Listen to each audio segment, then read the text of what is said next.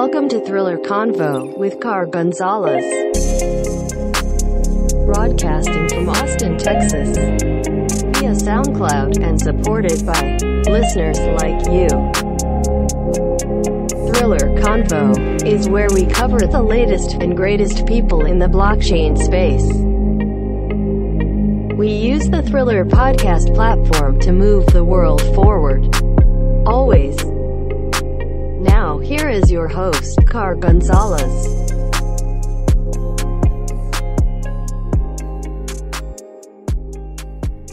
Hello, ladies and gentlemen, and welcome to another exciting episode of Thriller Convo. Today we have Nydia Zhang from Social Alpha Foundation. Hey, Nydia. Hey, thank you so much for having me. I'm very excited to joining Thriller podcast today.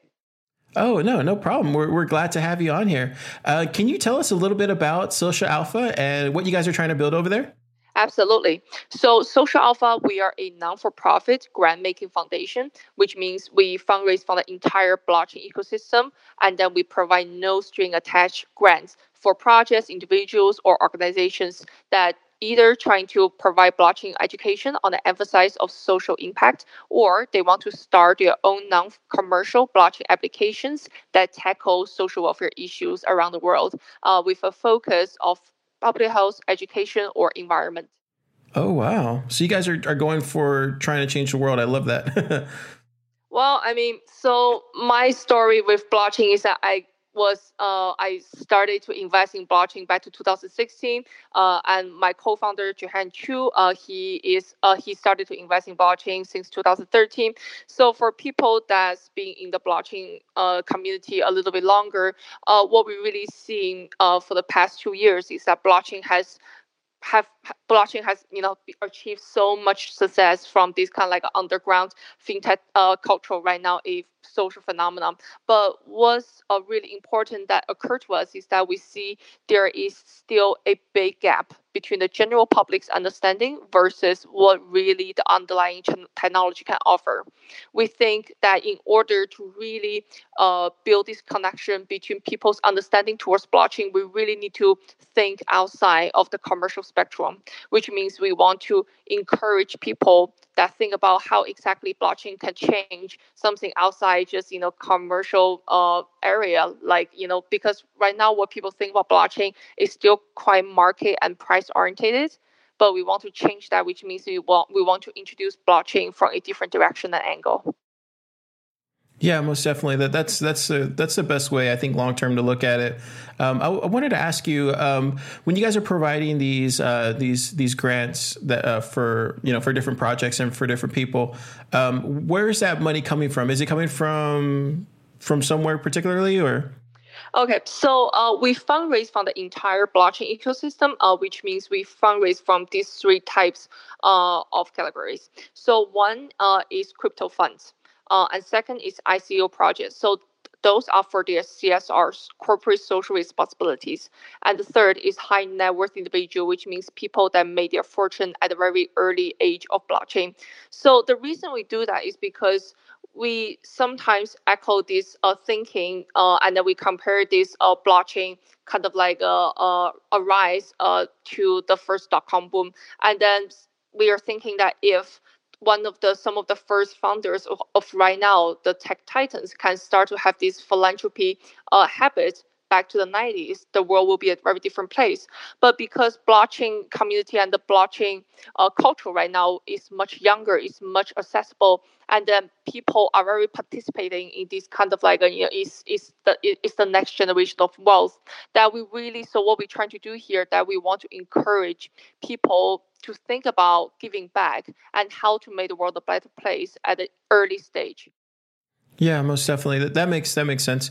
I wanted to find out, since you guys are funding out people and projects and stuff like that, is there any particular set of guidelines that you guys have posted anywhere, or what do you guys look for when searching out for these individuals?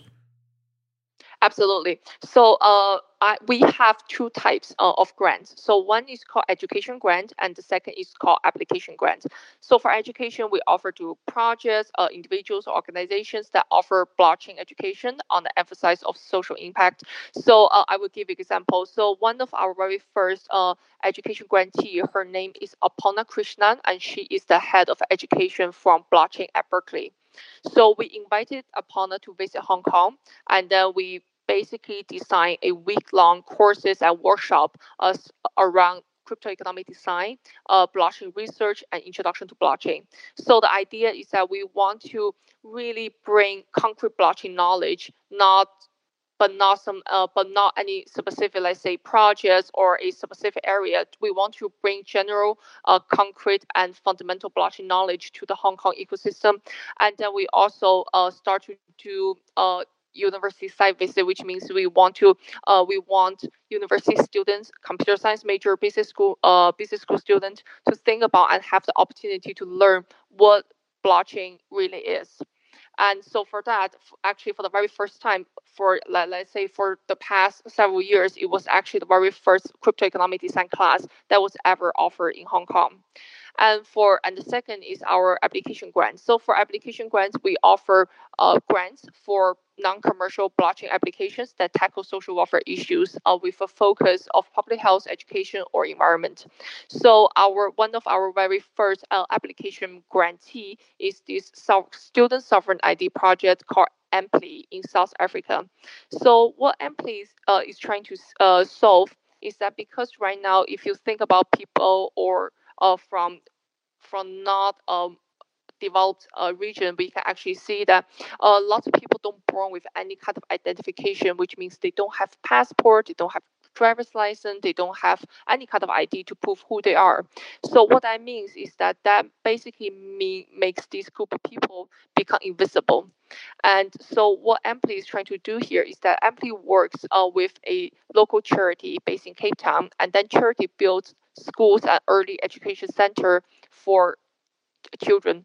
So every kid and every child that's enrolled or registered into that local charity-run school, they will be given a digital identity as part of their education profile.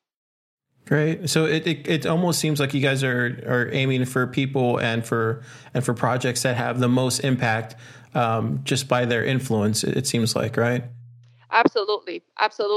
We want to. So the idea that we choose these kind of areas for our application grant is because we see public health, education, and environment. They are some of the most pressing issues that the world is facing, and we see that blockchain, lots of characteristics of blockchain can potentially provide solutions for issues like that. But right now, there are not many applications that's really solve this kind of problem. So we really want to provide a platform and a window for people that want to perceive this kind of path to help them, and then to really provide resource and funding to help them go to the next level. And Nydia, I noticed that you guys are from Hong Kong. Is that correct? Correct. And I wanted to find out, just from your perspective, why do you think it is that blockchain and cryptocurrency in general is just so much more forward thinking over there in Hong Kong and in Japan? Oh, well, to be honest, I don't think this is a regional thing. I think this is more for me and my co-founders realization. But what really kind of like encouraged me to think about this aspect, I would say, is that because I would say Hong Kong is a very interesting city. So Hong Kong is great for business developing. It's great for people to start their business. There's lots of opportunities, but actually Hong Kong is rather relatively weak on developers and blockchain or blockchain knowledge. This kind of like a platform. So regarding to that, we really think it's actually important for people to at least understand what exactly blockchain is before thinking and jumping into investing. Okay, that sounds good. If some people wanted to find out more information about Social Alpha, where can they go and get that information at, Nydia? So we have all the information on our website, which is socialalphafoundation.org. And so if you want to apply for either of our grants, you can go to our grant section. And then so the way we work is that we have a vetting committee.